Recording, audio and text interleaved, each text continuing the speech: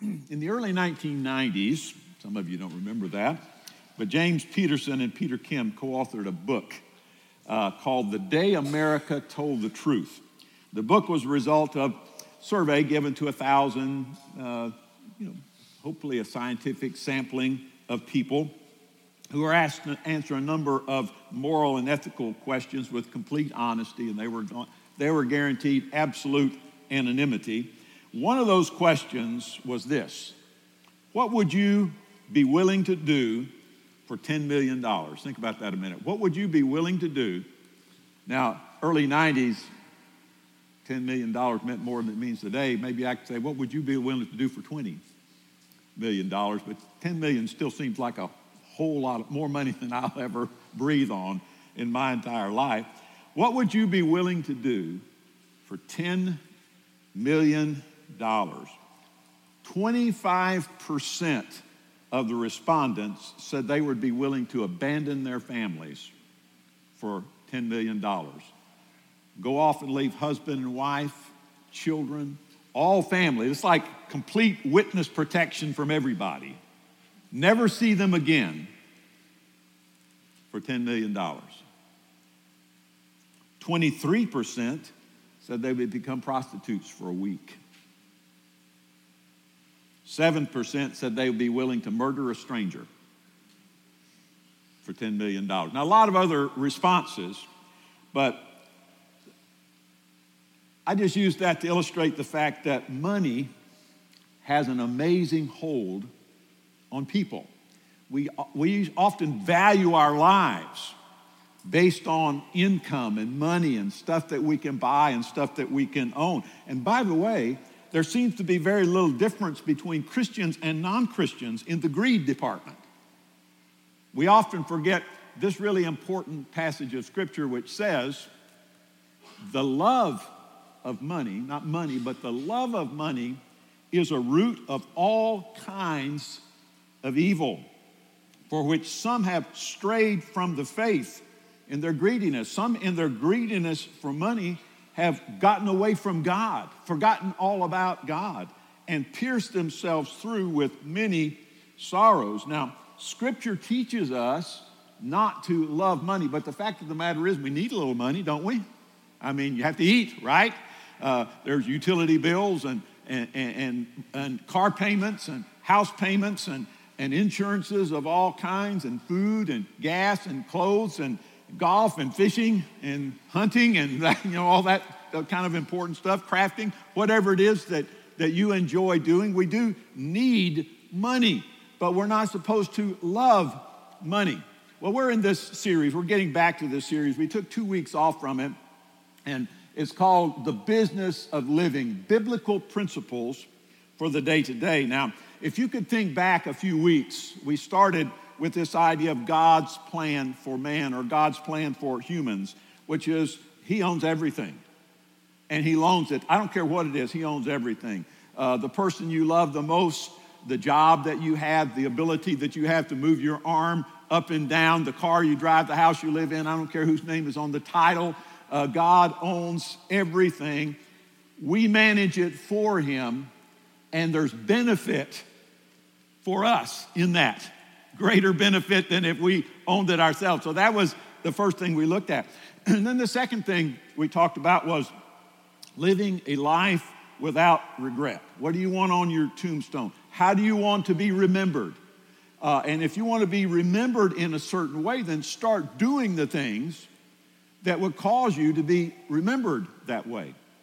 About 3 weeks ago, we talked about managing your job or your career, which is important to everybody, even if you're retired. We talked about that. And we've been using this word stewardship through this. Don't let that scare you too much. But we've been using this word stewardship, and we define stewardship like this. Stewardship is the careful and responsible management of something entrusted to one's care.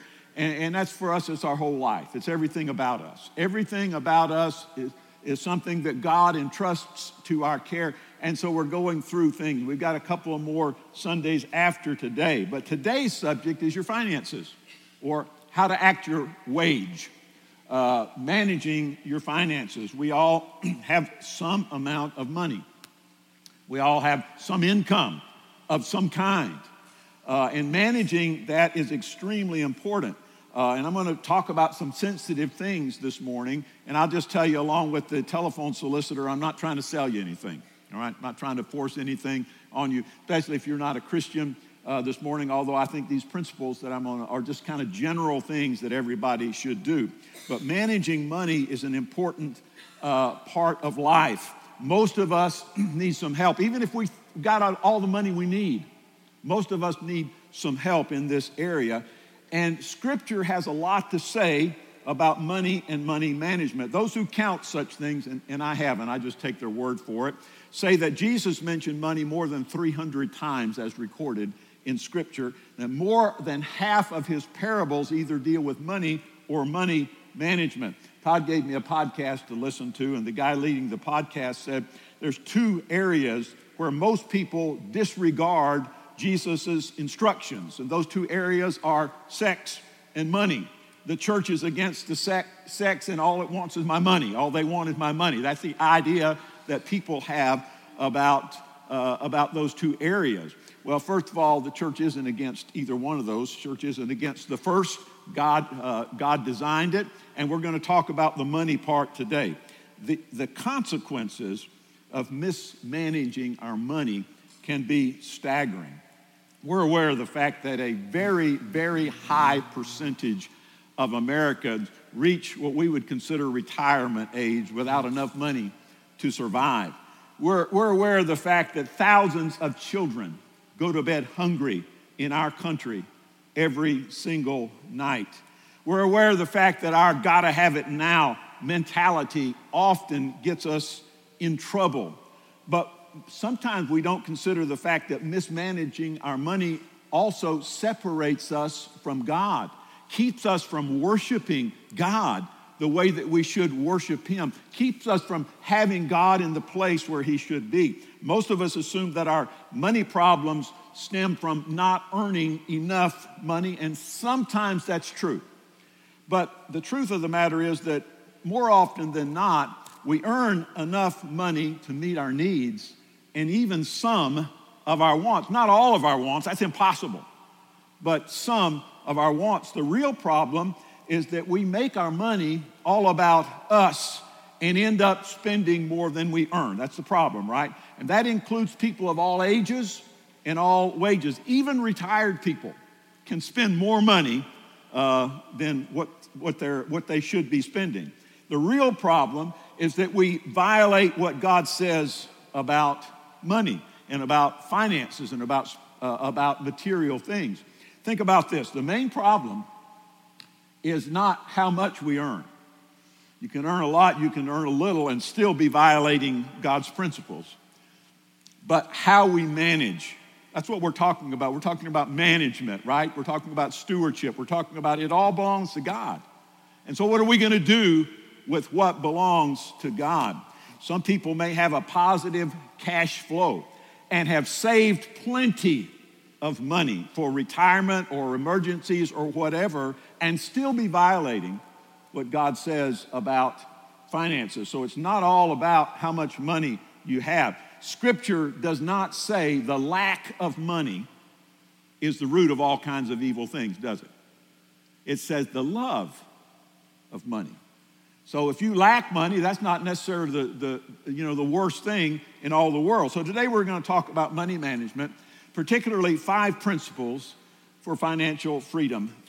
Simple stuff. We're just going to look at various verses, for the most part, the words of Solomon in the book of Proverbs. The Bible calls Solomon the wisest and one of the wealthiest men who ever lived. And these principles from the book of Proverbs are extremely simple, and you know them already. And if you're doing them, then great. If you're not, let's work on these things together. So, by the way, to the extent that you apply these principles, you and I can experience release from financial stress. We can experience financial freedom. A number of years ago, I'd ridden a motorcycle when I was young, and then I sold it because I had buy a house and kids and had kids and that kind of stuff. When I got back into it, I bought this DVD, and it's called Ride Like a Pro. And it said in this DVD, here are these simple principles. And if you will practice these principles a lot, you're going to be a lot better rider. And if you practice these principles a little bit, you're going to be a little better of a rider. And I would say the same thing about the 5 principles I'm going to give you today. If you practice these principles a lot, if you make them a major part of your life, you're going to get a lot better. And if you practice these principles just a little bit, you'll get a little bit better. But praying and wishing for financial freedom and financial success is not enough. So here's 5 principles. The first one is this: live by a budget. I knew that. You knew that. Everybody knows that, right? Live by a budget. We don't do it, some of us, many of us, but we know it's true. Here's what Solomon said in Proverbs 21 and verse 5. The plans of the diligent. Now, a diligent is a person that not only makes a plan, but works the plan. It's real easy to make a plan and then not do anything with it. It sounds really good, and then I make myself feel better for a little while, and I'll just go on and do whatever I want to do. The plans of the diligent lead surely to plenty. That is, having sufficient, having enough to meet your needs. But those of everyone who is hasty, surely to poverty. That is, when you try to cut corners and get stuff in a hurry, it leads to poverty. The New Living Translation puts it like this: good planning and hard work lead to prosperity, but hasty shortcuts lead to poverty.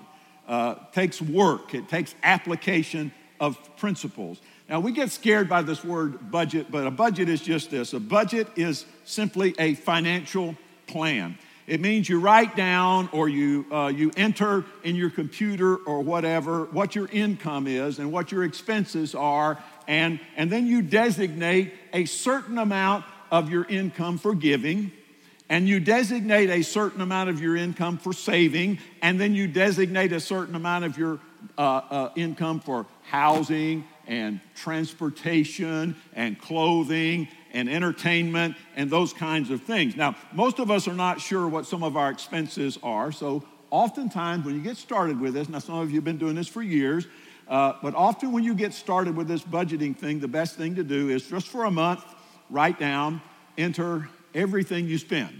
And then you'll say, oh my goodness, I didn't realize I spent $500 a month at Starbucks or buying ice cream or whatever. It might be. I shouldn't be doing that. I'm going to have to reduce that sum. So learn what those things are. Planning your spending is easy. We just don't do it. We just kind of spontaneously buy stuff and spend stuff. So do yourself a favor, track your spending, see where your money is going, and then establish a budget. A budget brings freedom, not bondage. A lot of times we say, oh man, I don't want to be restricted like that. A budget brings freedom, not bondage. So live by a budget. Second thing is this: save for the future. Save. Live by a budget and save something. Proverbs 21:20, Solomon said this: there is desirable treasure and oil in the dwelling of the wise. That is, wise people save up some stuff. Now, we usually put it in the bank or invest it in something. But then it was material stuff that they gathered together. So there's desirable treasure and oil in the dwelling of the wise, but a foolish man squanders it. That is, the foolish person just spends everything he gets, uses up everything he gets. New Living Translation puts it like this: the wise have wealth and luxury, but fools spend whatever they get. Wise people save, foolish people spend everything that they get. You shouldn't spend everything you get regardless of what your stage in life is. Financial advisors will often say, try to save a certain percentage of your income. I'm not going to tell you what that is. I'm not a financial advisor at all. But I just think if you just saved 10% of $25,000 a year, I'd be putting $31 a week in some sort of an interest-bearing account, and if you invest the right place, you can still make 7 or 8 or 9% on your money, right now. If you made 8% and you just put $31 a week in the bank over a 25-year period, you would have invested $3,900. Not much, but it would be worth $116,969.50. That's 25 years. That's a while. It's not going to happen in 25 days. Not going to happen in 1 year, 2 years, or 5 years. But putting a little aside, folks, that's godly. That's biblical. That's scriptural. To put a little bit aside, it will add up. It will help you develop a good habit. Now, there's a bad habit that comes from that too. We call that hoarding. But it can help you develop a good habit of putting things away. And by the way, many employers provide some sort of payroll deduction plan, and they will match what you do. Take advantage of that. Man, how could you not take advantage of something like that if you have an employer that does that? So that if disaster strikes, if you live long enough to get old, then you're going to have something to fall back on. $30 doesn't seem like a lot, does it? But little by little, it will grow. So 5 principles. The first one is this: live by a budget. The second one is save for the future. And then the most important one, in the middle, put God first in your finances. God first in your finances. Well, I'm pretty good on number 1 and number 2. I think I'll just let number 3 slide. My money, I'll do with it whatever I want to do. It doesn't work that way. One of the first super rich people that came out of the Industrial Revolution in the United States of America was a guy by the name of John D. Rockefeller. And then there was 2 and 3 and all that kind of stuff afterwards. John D. Rockefeller. But anyway, when asked the secret of his success, he supposedly said this: save 10%, tithe 10%, live on the rest.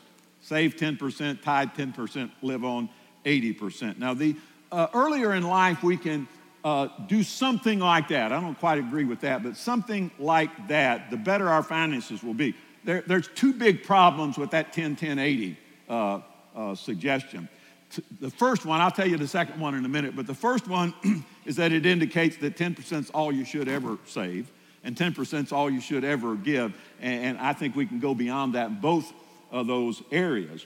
But that's one of the problems. But still, a percentage in those 3 areas is pretty solid and sound advice. Throughout the book of Proverbs, Solomon points out the benefits and rewards of putting God first. He owns it all, right?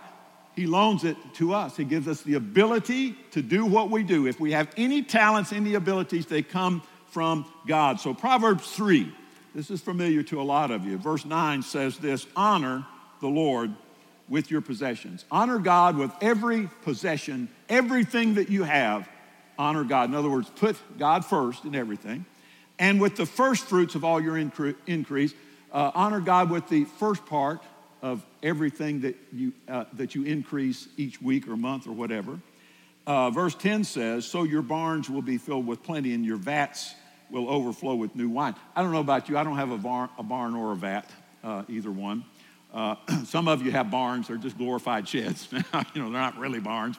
But in the days of agrarian societies, especially in Israel, it was how much did you have stored up in your barns? And when you pressed out your grapes, how much wine or grape juice did you have? So you had barns and vats. And for us, it's just the increase that we have, the way that our lives are blessed, the stuff that we have, the money that we have invested, those kinds of things. Now, there are 3 principles very quickly that come from that passage. The first one is this: honor the Lord with your possessions. Honor means exalt the Lord with your possessions. Praise God with your possessions. Let your possessions be a credit to God first with 100%. Now, that doesn't mean you have to give everything to the poor. Doesn't have to mean you have to give everything to the church. You can take a vacation for the honor and for the glory of God. You can buy a house for the honor and for the glory of God. You can buy a car for the honor and glory of God. There's probably some things you shouldn't do with your money that you can't do for the honor and glory of God. But 100% of everything you possess should honor God. Now, what that means is that God's got to be up here and everything else has got to be down here. It can't be just this one little thing here. Well, I'm just going to have this for me. This is for me. And God, everything else over there, that's for God. So that's principle number 1. Principle number 2 is this: first fruits. Honor the Lord with all the first fruits of your increase. First fruit speaks of honoring God with the first part, right off the top. If we want to honor God, we don't wait for what's left over. We give God right off the top of everything that we get. salary, income from investments, all that kind of thing. Now, I said there were two problems with Rockefeller's 10-10-80 plan. And that has to do with the give, save, spend, because at the bottom there, because Rockefeller said save, give, spend. I think that's the wrong order. So that's the second problem. Most of us spend, save, give. That is, we spend, and then if we got a little bit left over, we save, and if there's anything left over from that, we throw that in God's direction, which is the opposite of the way we should treat money. That says, I trust money more than I trust God. That says my stuff owns me rather than me owning my stuff.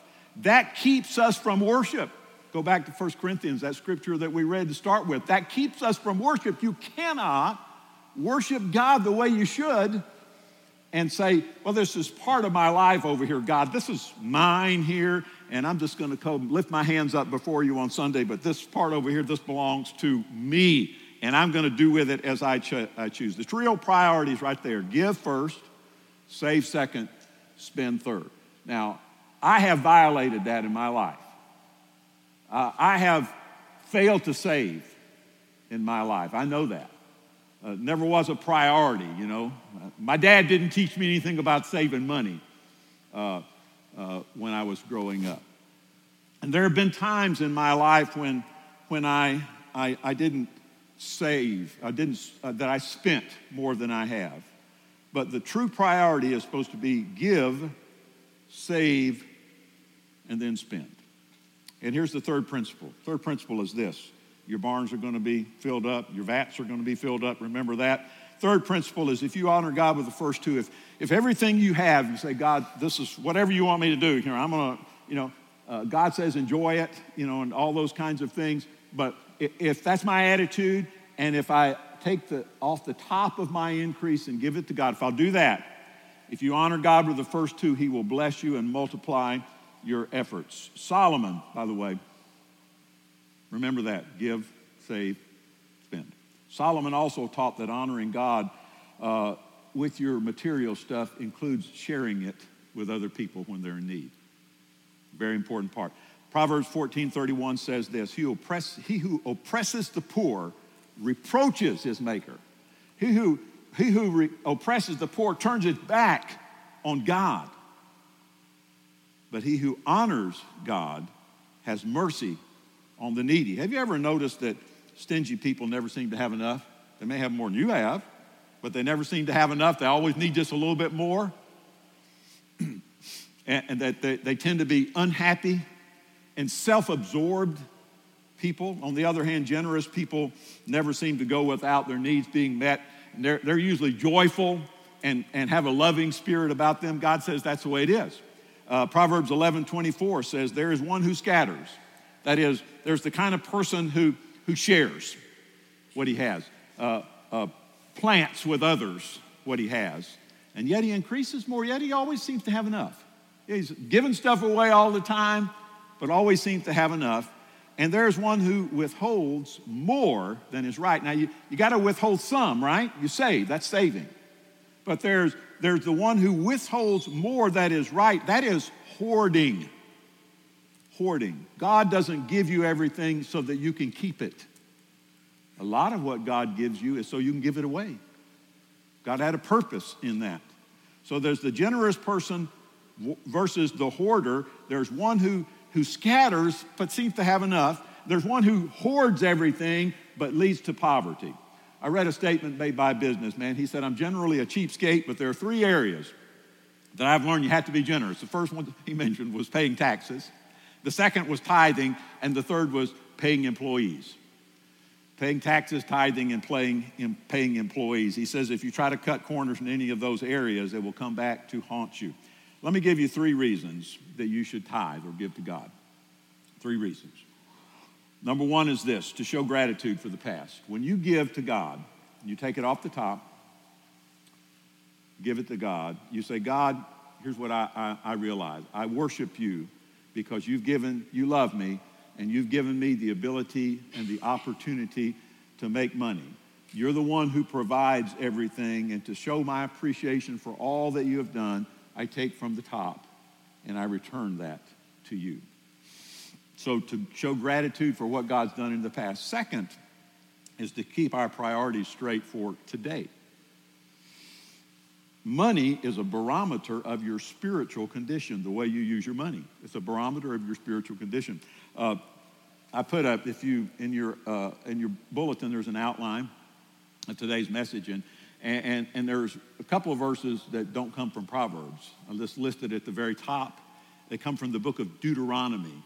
It's something that God says to Israel. But look at this. Deuteronomy chapter 14, verse 22 says, you shall truly tithe all the increase of your grain that the field produces year by year. So whatever I give you, you give 10% of that. They would take that to the tabernacle or take that to the temple and would give it to God.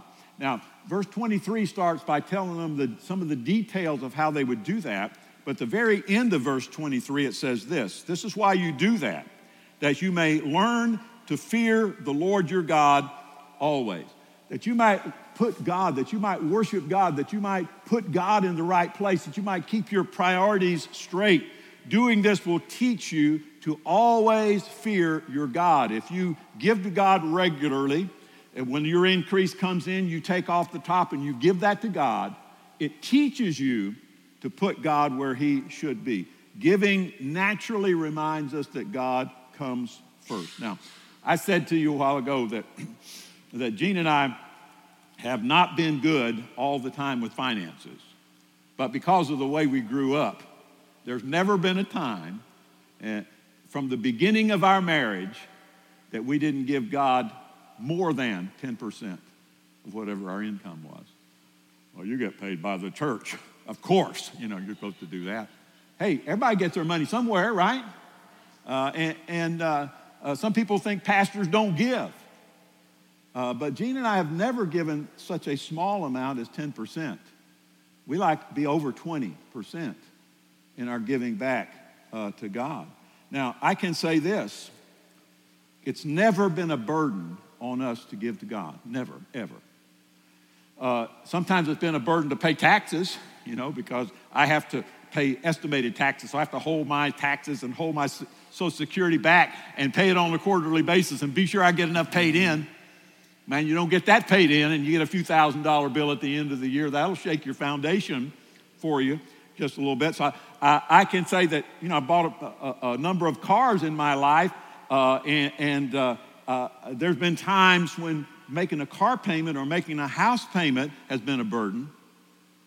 But giving to God and sharing with others, it's always been a joy. Never, ever been a burden. Keep your priorities. It helps keep your priorities straight for today. And then the third thing is this. It helps to demonstrate our faith for tomorrow. When I take off the top, before I pay my bills or anything else, which is the way we've just always done it, before we buy the groceries, let's take off the top. This is what I promised God I'd give to God.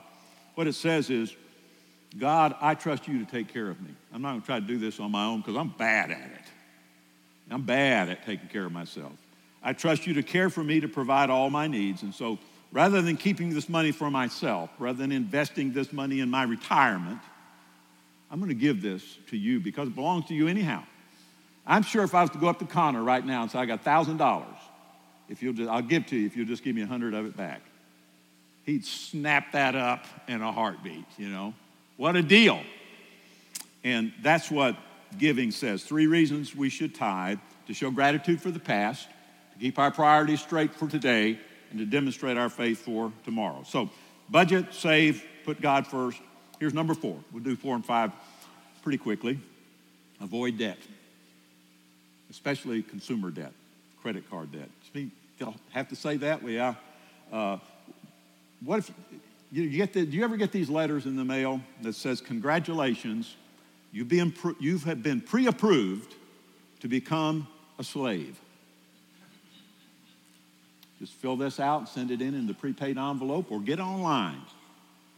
And starting the 15th of next month, slavery will be a part of your life. That's what it says in the invisible ink that comes with all those credit card stuff, and my phone goes off all the time. It's credit card people, you can't get away from people on your cell phone anymore. But that's all. It's an introduction to slavery. Solomon wrote this in Proverbs 22:7. The rich rules over the poor. Rich people rule. And the borrower is servant to the lender. I don't have the latest statistics, and it really doesn't matter, but millions of Americans spend billions of dollars every year they can't afford to pay back. You can buy almost anything with 3 easy payments or 10 easy payments or 60 easy payments or 30 years of easy payments. Now, I'll say this, buying is easy. Not making a payment for 90 days, that's easy. I have never made an easy payment in my entire life. Never. Every payment is a little bit difficult. There are scores of commercials that say, use our credit card to buy the biggest, the newest, and the most advanced, and you'll be happy. It's a lie. You will not be happy. It's destructive to say, what's the biggest house I can buy? What's the biggest car I can buy? What's the biggest credit card payment I can afford to make? In the long run, we're better off to avoid consumer debt. I read about this one financial advisor. Of course, this goes back a ways because ways to get around this now. But he said you should take your credit cards and fill up a bowl with water and take your credit cards and drop them in the bowl of water and stick that bowl in the freezer and freeze your credit cards inside of that bowl. And then if you're tempted to use them, you've got to take the time to thaw it out before you can get to your credit card. And maybe by that time you'll realize it wasn't the best thing to do to start with. He said it worked pretty well. He had one lady that was using that method, and she wanted to do it so bad that one day that she took the bowl out and stuck it in the microwave so she could thaw it out quicker. The only problem is that it warped her credit card, and she wasn't able to use it anyway. So maybe that was a good thing. It's not a sin to have a credit card. I got a couple, for different reasons. One for business, one for personal. Not a sin to have a credit card. Use it wisely, but don't do this. Do not use a credit card as a substitute for God's provision. God said, I'll take care of you. Well, maybe he meant I should use my Visa card or my American Express card or my MasterCard or something like that. Be careful. So easy today just to circumvent God's provision. I'll just take care of this myself. Get rid of them if you can. Start paying them off if you can. If you're like most Americans and you got more than you can pay off right now, if you've got more than one credit card that you're carrying a balance on, pay off the one with the lowest balance first, and then work your way up the line on those credit cards. Pay more than the minimum. Be really careful about what else you might put on that credit card. And above all, do this. Trust God. Don't get discouraged and don't give up.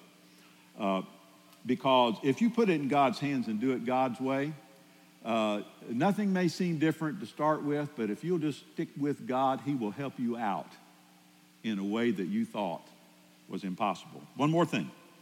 Live by a budget, save for the future, put God first, avoid debt. And last thing is this, don't expect money to make you happy. Money will not make you happy. Pastor that I was reading a story that a pastor wrote. He was on an airplane. He met a guy by the name of Mark. And 3 years before, Mark had been totally broke, and his 8-year-old Honda got repossessed. Didn't know what he was doing. So as a last-ditch effort, and I don't think anybody would recommend this, he joined a multi-level marketing company, began recruiting people. He must have been really good at it, and people were really stupid that were under him. But within 4 months, he was making $3,000 a week. And within a year, he was making $10,000 a week. The big surprise for Mark was that didn't solve his problems. Before he was poor and miserable, and then he became rich and miserable and losing everything of value that he had. His wife decided he'd make enough money to pay alimony, so she divorced him.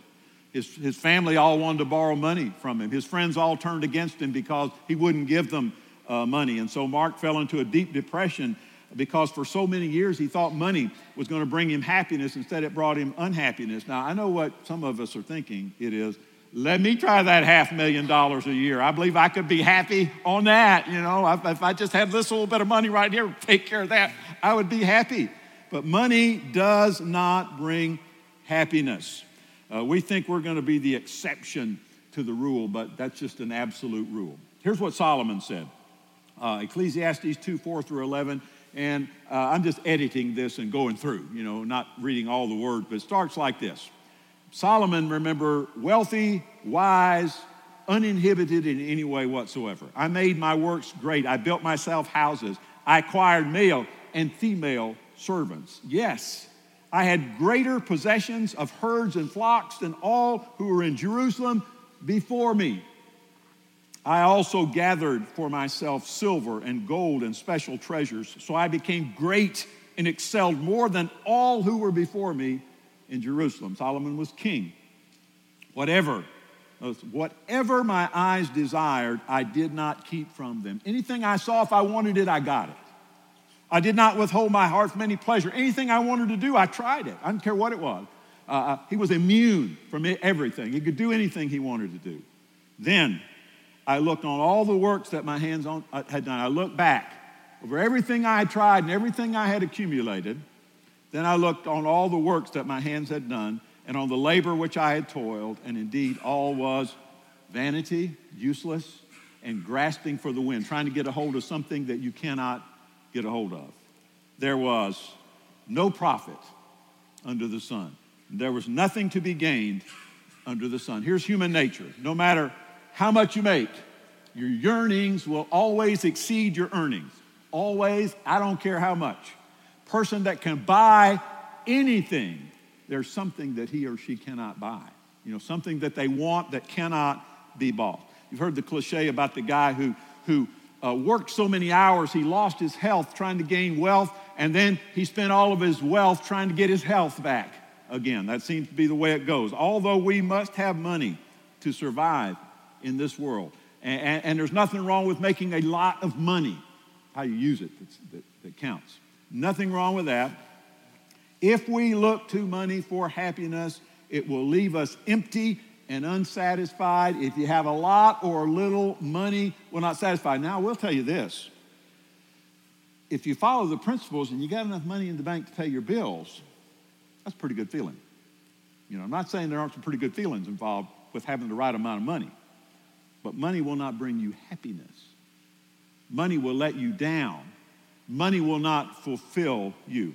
Here's what Solomon said, Proverbs 23:4. Do not overwork to be rich. You have to determine what that is, right? Do not overwork to be rich. Because of your own understanding, cease. Stop. Don't work all the time. That's what he's saying here. New Living Translation says, don't wear yourself out trying to get rich. Be wise enough to know when to quit. Sometimes you have to work extra hours, Sometimes you have to, go and go and go and go and go. I understand that. You have to be wise enough to know when to stop. Say, no, I can't. I'm not doing that anymore. I'm losing my marriage. I'm losing my family. I'm losing my health. I'm losing my mind. You have to know when to quit. Instead of looking to wealth for fulfillment, look to God. So 5 things. We're finished. Live on a budget. Save for the future. God first. Put God first in everything. Avoid debt. Don't think money's going to make you happy, because it will not. Whether you have a lot or have a little, live by these principles. Control your money rather than your money controlling you. And if you do that, you'll experience something that few Americans ever experience, which is financial peace. It's available. Remember that DVD I told you I bought about motorcycle riding, Ride Like a Pro? It said if you'll follow these principles and you practice and practice and practice, you will be among the top 2% of motorcycle riders in the country. Most people don't know how to ride. Well, I'll say this to you. I don't know about being in the top 2. I'm not saying you're going to be in the top % of having money and your income, because God doesn't promise riches to everybody. But I tell you what I can say, you'll be in the top % of satisfaction, of fulfillment of anybody in the country if you follow these principles. Above all, remember this. In everything, put God first. It might seem I got to put me first here sometimes. Who's going to watch out for me? God will do it better than you will. Way better than you will. Let's pray.